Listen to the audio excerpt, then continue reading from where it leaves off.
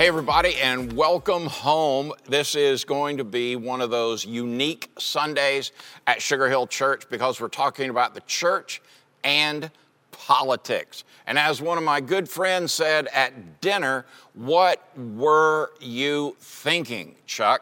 I mean, don't we all know, and how many times have we heard? If you're sitting around the Thanksgiving table, there are several things you just don't talk about. You don't talk about religion. You don't talk about politics. You don't talk about money.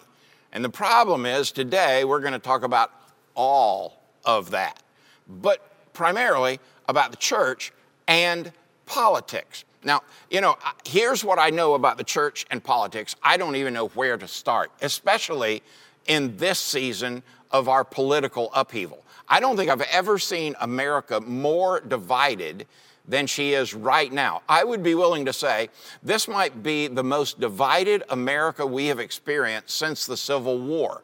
Now, contrary to some people, I wasn't around at that time, but the fact is that was enough divisiveness that it broke out into war. I believe we have enough divisiveness in America today that we have broken out into an intellectual and social war. And often it is simply because we cannot seem to give any grace to somebody who doesn't think the way we do. Well, when you think about that, I wanted to get started with some good news. I read this story the other day. I thought this was fascinating. Okay, this is a story called The Mitchells, and I think you'll enjoy this. It starts off by saying, we don't see them as Democrats. They're the Mitchells. We know they're good people who live next door. We love them. In a country where 93%, get this folks, 93% of Americans say civility is a problem in the good old US of A, this story in the Wall Street Journal ought to be some pretty welcome news. We meet the Gates family.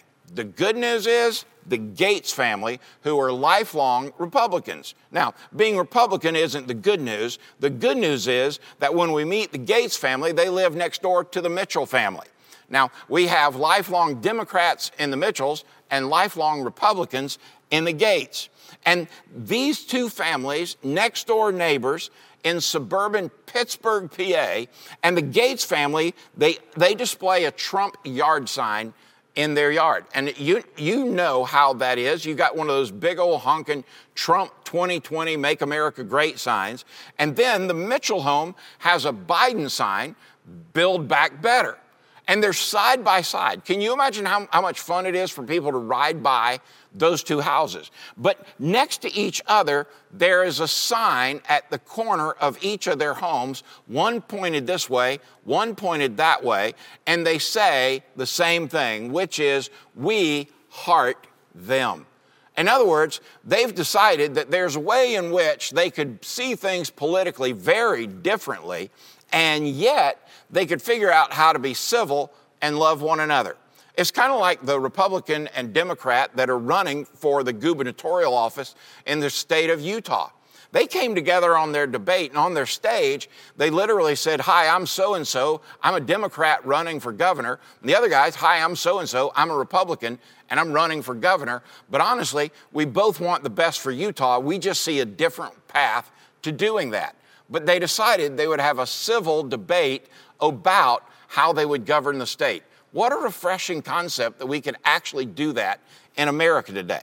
Well, let's go back to the Mitchell family and the Gates family. They each have 3 kids, roughly the same ages, so they played together and they've been together and they've cooked out together. They share a love for hockey. The boys play on the same team. They gather for dinner every Monday night. And as the Wall Street Journal notes, they don't argue, they don't label each other. They listen to each other's perspective. They look for common ground and recognize that reasonable and good people, and I want to quote this last part, can reach different conclusions. Okay, that is a foreign concept when we talk about the church and politics. Somehow or another, I'm not sure, but somewhere along the way, some parties claimed some churches and other parties claimed the other church. And in the meantime, I think the problem might be the church is not up for sale depending on who's running for what. Jillian Mitchell, she's 14. Now remember, the Mitchells are lifelong Democrats, but they have a sign in their yard pointing toward the Gates to say, we heart them. Listen to what she had to say in the article. She said, "I'm not a voter, but I think people should be mature and not argue all the time or fight. Fighting just leads to more fighting." I mean, it was almost like she pulled something straight out of the book of Proverbs and said, could we not find some common ground by which we could determine we want the best for folks and believe the best in folks? You know, we can embrace our global church family tightly, and we can also learn how to hold our political commitments a little more loosely, I think. This gives us room for grace, and it gives us room for understanding in a terribly divisive culture. But that's up to us. We get to make that choice. We decide, what are we going to cling to? Are we going to cling to those things that are religious and those things that are passionate, and let me go in so far to say those things that are convictional, or do we want to hold tight to those things that are preferential and those things that we believe that politically make more sense? Here's what I would say. If we're not holding on to that which is convictional, what we will choose politically could very well be wrong. As urgent as political peacemaking might be, the ultimate key to peace is not political. A Persian proverb quoted by Kyle Thomas, one of my favorite authors, is still pretty relevant. Listen to the proverb. It says, "There can never be peace between nations until it is first known that true peace is within the souls of men." The prophet Isaiah said to the Lord God in Isaiah 26:3, "You keep him in perfect peace whose mind is stayed on you because he trusts in you."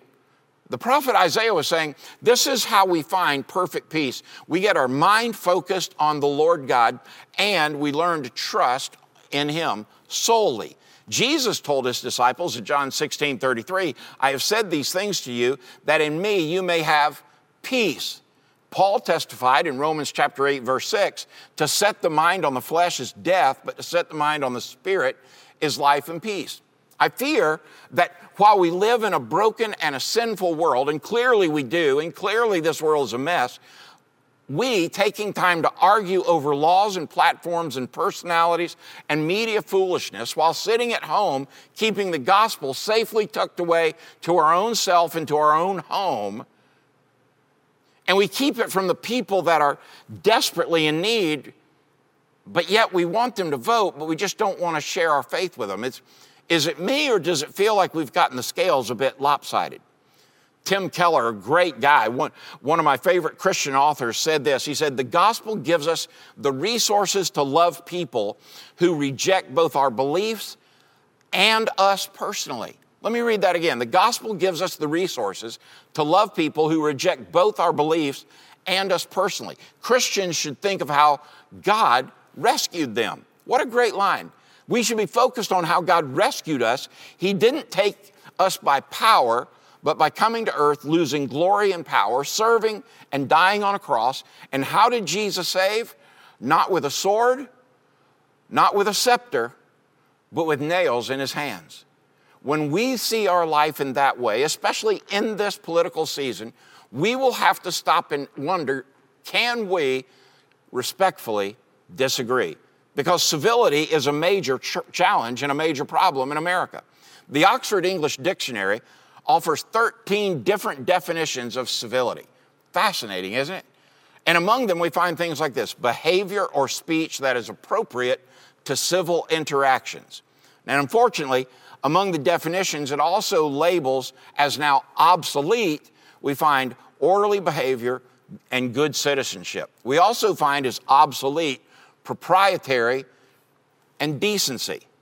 Therein lies the question in this short 2-week series, The Church and Politics. How can we make these now obsolete definitions of civility become realities in the middle of this challenging time with politics? In the research document titled Civility in America, Solutions for Tomorrow, a public relations firm, Weber Shandwick, found that 93% of Americans consider civility in America to be a great problem. Now, I read that and I think, duh. All you've got to do is open up social media and see how somebody posts something about one or the other platform, and immediately somebody's in attack mode. And it really doesn't matter what it is. Maybe it's a Supreme Justice that's been nominated, so we blast there. But honestly, what does the American church have to do and how do we fit into American politics? Meaning, where should you fit inside as a follower of Jesus into our political system? Well, let's talk about the elephant or the donkey in the middle of the room, the presidential race right here in 2020. Surely these two guys are not the best representation that America offers, are they? Well, of course they're not, because what sane person would put themselves and their family through the scrutiny that these two folks are experiencing now? Let me ask you a question. How do we play a role then in selecting our governmental leaders and others in this great land? Don't we have some role as believers? And the answer is absolutely you do. As a matter of fact, as a follower of Christ, I believe you have an absolute responsibility to engage in politics and do so in such a way that your vote and your voice matters. But let's face it, the scrutiny placed on presidential hopefuls seem pretty overwhelming to me. I can't even imagine desiring to seek the highest office in the land, knowing that you're going to put yourselves and your family through the crosshairs of the media and the brutality of the American public, especially in our day of social and incivility. We're in the messiest of middles since the Civil War. We are accosted by a lack of civility, and we're serrated by a gross lack of human regard, unlike anything I've seen in my 61 years. Vietnam, race, Watergate, Clinton-Lewinsky, 9/11, the Great Recession, and yet here we are living in a world of hate speech and actions of hate, unlike anything I've seen in my life. And all over, this great divide has been fueled by a lack of civility. What is the role that the church has in politics? I believe it is clear, and we'll find God's word to speak to us clearly, that we're to be a people of reason and civility, even and most especially with people we disagree with politically. So in this short series, we do want to explore the church's relationship with politics. And while we can't be politically disengaged, we must be fully engaged, but also avoid centering our lives on the pursuit of power and influence. Jesus' words will help guide our political participation, and he'll do so by kingdom ideals instead of party platforms. Now that's a big deal.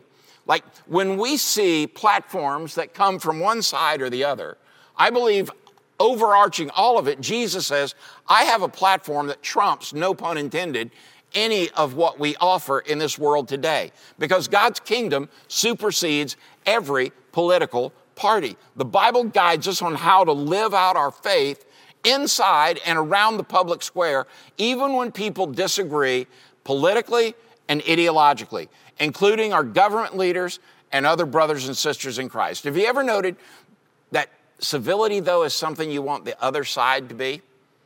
Well, they're mean. Well, they're unfair. If I just got truly just honest here, Republicans were mean when Clinton was there.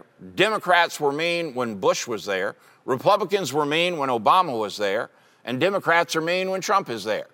And I don't know who's going to win this week, but what I do know is this. Somebody's going to be angry and mad, and there's going to be lawsuits slung everywhere.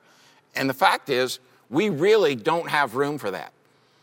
A study said that about 10.2 times a week, each American deals with some significant incivility in their life. And when I looked at how they responded to that, in spite of the fact, when asked for personal actions to improve civility, the first response was, let's make an effort to treat people kindly or encourage your friends to be civil. That's what we say, but that's not what we do. Because if you're on social media or if you happen to put some tag or magnet or flag or bumper sticker on your car, you are likely to have somebody that goes in attack mode against you. For Christians, though, as we'll see, being people of civility is at the heart of the biblical character and public witness that you're called to walk with as an image bearer of the Most High God. The commitments and steps that are necessary to be people of true and consistent character chart the path not just to civility, but to godliness and the abundant life that Jesus came to give us, especially when you look at John, the Gospel of John, chapter 10, verse 10. Listen to what it has to say. The thief's purpose is to steal and kill and destroy, but my purpose is to give him a rich and satisfying life. When we learn how to be civil with others, we'll learn how to be Christ-like with the world. All right? If you didn't hear a word, I want you to hear that. When we learn how to be civil followers of Jesus, we'll learn how to be more like Christ to our world. Now, let me ask you a question. Do you want to be more like the Democratic platform or more like the Republican platform, or do you want to become more like Christ? Because here's what we know about how politics come and go, ebb and flow, and that is this. There will be a party that will be elected this week, hopefully, and we'll settle that at some time, and then we'll rail against that party for 4 years, and we'll do it all over again. The ebb and the flow comes and goes, but the Alpha and the Omega never moves. That Jesus himself is always going to shine his light brightest, and it is overwhelming and overcoming whatever platform politics offer. Listen to what Paul wrote in Philippians chapter 2. Shine as lights, speaking to you as believers, especially in this season. Shine as lights in the world, holding fast to the word of life. As people see Jesus in our actions and hear God's Spirit in our words, then they're drawn to the Savior for their source of life. If your source of life is Joe Biden or Donald Trump, you're in trouble, because what you need is that overarching picture of Jesus. Now listen to what John wrote in chapter 6, verse 40. For it is my Father's will, Jesus speaking again, and speaking of God the Father, he says, for it is my Father's will that all who see his Son and believe in him should have eternal life, and I will raise them up at the last day. No donkey and no elephant can make that promise. This is why, as Jesus sees the world and as he sees politics, politics are a minor issue in comparison to eternity. Civility, you see, is the invitation and the commission of God. Civility is the invitation and the commission of God. What follows is organized around 3 topics: the priority of civility, the person of civility, and the practice of civility. So if you haven't gathered by now that I strongly believe that the Word of God has for us civility that is required for how we engage in American politics, let me make it even plainly more obvious. We must make our vote count on policies and platforms that are affirmed by our faith. All right, if you missed out on that and you went to the kitchen to grab, another glass of orange juice or cup of coffee, let me say it again. We must make our vote count on policies and platforms that are affirmed by our faith. But we must engage our fellow Americans with civility, not inspired or modeled by our political leaders, but by our Savior, Jesus the Lord.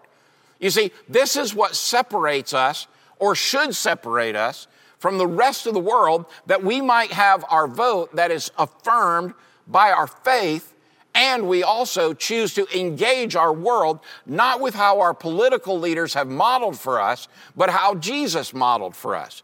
If we go model after Joe Biden or after Donald Trump, we're not offering the model of Christ, because I don't think any of us would say, now that's how Jesus would do it.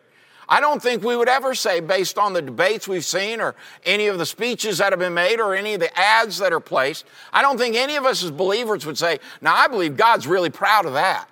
As a matter of fact, I think God looks at our political system in 2020 and he says, that's a shame. Why can't my children have a voice and a vote that is determined on their faith system built in that of Christ? Back in 2010, there was a fellow by the name of Peter Turchin who predicted that widespread civil unrest would sweep through the United States in 2020. Nobody took him seriously. I mean, this is 10 years ago, and he made the prediction that in 2020, we would have an overwhelming instability and a spike that would occur in civil unrest. He said that because we have a 50-year instability spike that happened in 1870, 1920, 1970, and so another would happen in 2020. He noted that in the United States, and I'm quoting, in the United States, we have stagnating or declining real wages, a growing gap between rich and poor, overproduction of young graduates with advanced degrees, and exploding public debt. And these social indicators are actually related to each other dynamically.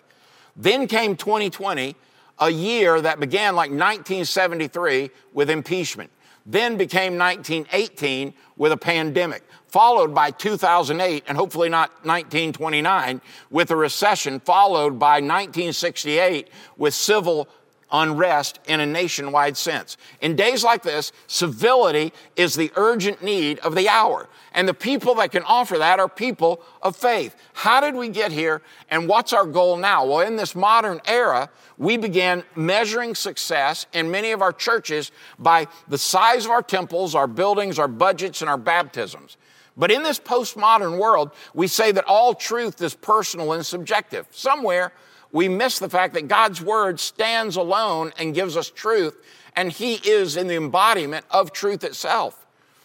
But it also says it doesn't matter what you believe so long as you're tolerant of somebody else's beliefs and sincere in yours. That's just crazy, folks. Too many Americans have this transactional faith that basically says, if I go to church for 1 hour on Sunday and I vote for the right party, God's happy. But what if somebody doesn't go to church and they vote for the right party? Is that good? But what if somebody votes and they go to church, but they vote the wrong way? Where do we stand with them? You see, I do believe Jesus says when it comes to church and politics, we've got to stop treating God like a transaction and recognize that our faith in Christ is transformational, not transactional. I don't give because God's going to double my gift. I don't serve because God's going to send people to care for me. We do the right things with the right time, with the right people, for the right purpose, and God blesses that because we did it in his name, not in the name of our government. If we pay our spiritual dues, we'll receive result in our investment. That's what transaction says. We have compartments in our lives with God here and the rest of life there. That's transactional. Transformational, though, moves us from what I believe the Lord would look at our churches today and say they're consumeristic, they're schizophrenic, and the spiritual culture of America is dead because we forgot that God's word offers transformation, not transaction. But listen, friend, I want to take us back to Romans in the scripture in chapter 12, beginning in verse 1. And so, dear brothers and sisters, I plead with you to give your bodies to God because of all he has done for you. Let them be a living and a holy sacrifice, the kind he will find acceptable. This is truly the way to worship him. Don't copy the behaviors and customs of this world, but let God transform you into a new person by changing the way you think. Then you will learn to know God's will for you, which is good and pleasing and perfect. You say, well, Chuck, does that apply to me and how I vote? It absolutely does. Because if you walk into that booth and you have a renewed mind and you have a full spirit, you will vote your conviction, not what is convenient.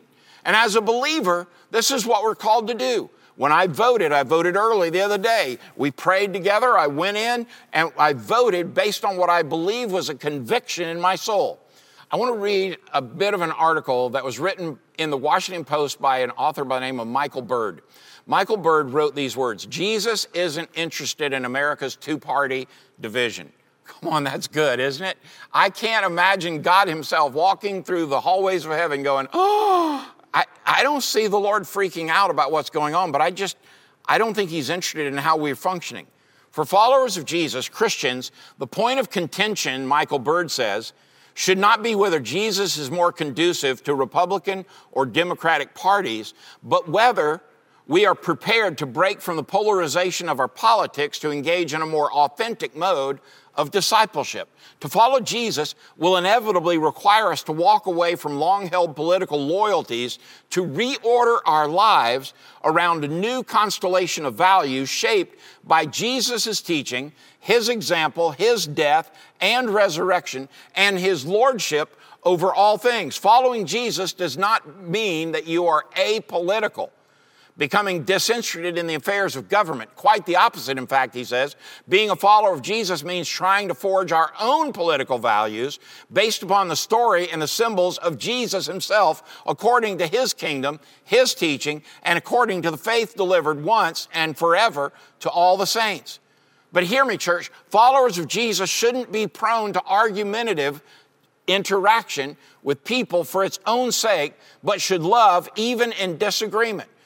Followers of Jesus, Christians, we must show maturity by not getting caught up in the frivolous arguments of this society inside the incivility of American politics. Instead, we can have a powerful witness by showing grace, by speaking truth in love, and engaging in discernment. Listen to what 2 Timothy chapter 2, beginning in verse 22, has to say. Run from anything that stimulates youthful lust. Instead, pursue righteous living, faithfulness, love, and peace. Enjoy the companionship of those who call on the Lord with pure hearts. Again, I say, don't get involved in foolish, ignorant arguments that only start fights. Is that good or what? I mean, the scriptures are saying to us, in the middle of this, we are called to a citizenry that is far greater than even our citizenry here in the US of A. But we must become a people that never forget where we truly look for hope, for peace, for strength, for courage, and sustenance. The one that gave us life in abundance and life eternal, Christ the Lord, it is His platform that matters. We should be engaged with politics in this country, but never at the cost of surrendering our conviction and our faith. Did you hear me say that? One amen that I could hear across online would be awesome. We should be engaged in politics in this country, but never at the cost of surrendering our convictions and our faith. We should be prepared to give a solid convictional reasoning for our positions and a party and our vote and a platform.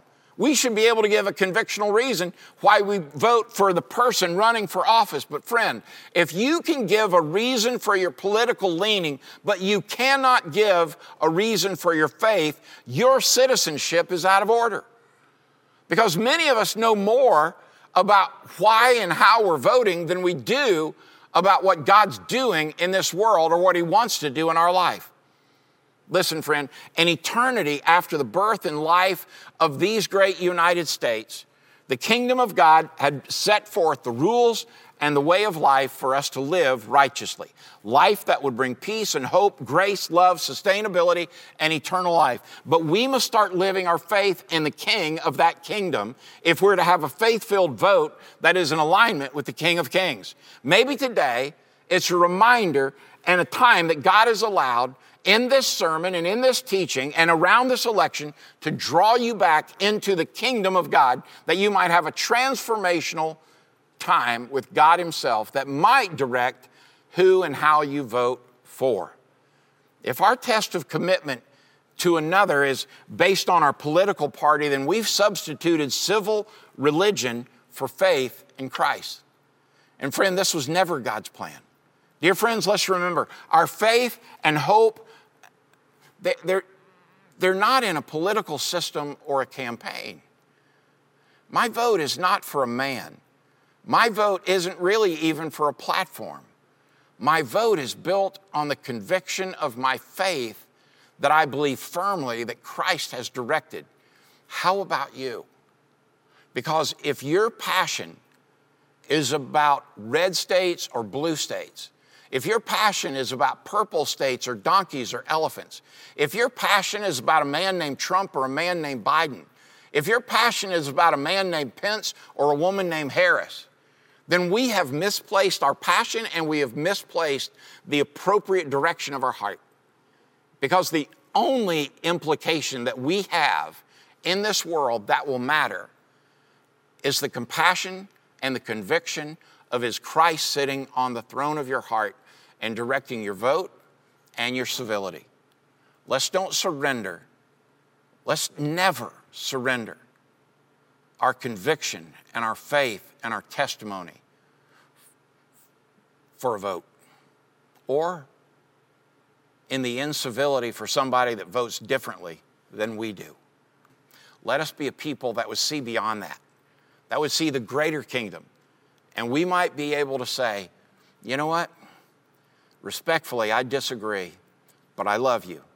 And let's move on with making sure that Christ is at the center of our country, not a political party. Let's pray. God, today, speak to us. Many of us have already voted. Many of us would yet to vote this week. But God, would you speak into our lives the character of Christ, and would you give us this transformational renewing of our mind and our soul and our heart, that our vote would be representative of our conviction in you. Not in what our personal beliefs are, not in what somebody told us to believe in, but we might have a personal time with you, and you might direct our conviction, and our conviction would direct our vote. And that conviction would also be that we'd learn to speak truth and love, and we might lose this incivility and hate speech that we have across this land, and we might, as believers, lead the way in graciousness and kindness and the fruits of the Spirit. Be with our folks this week. And regardless of the outcome and however long it may take, let us have a voice of reason and a voice of hope and a voice of civility that is birthed and founded and grounded inside Christ alive and His Spirit working within our hearts. In the name of Jesus we pray. Amen. God bless you, folks. Thanks for joining me for Church and Politics. Next week, hopefully we'll know who won, and it'll really shape what we talk about then. God bless you. Go in peace.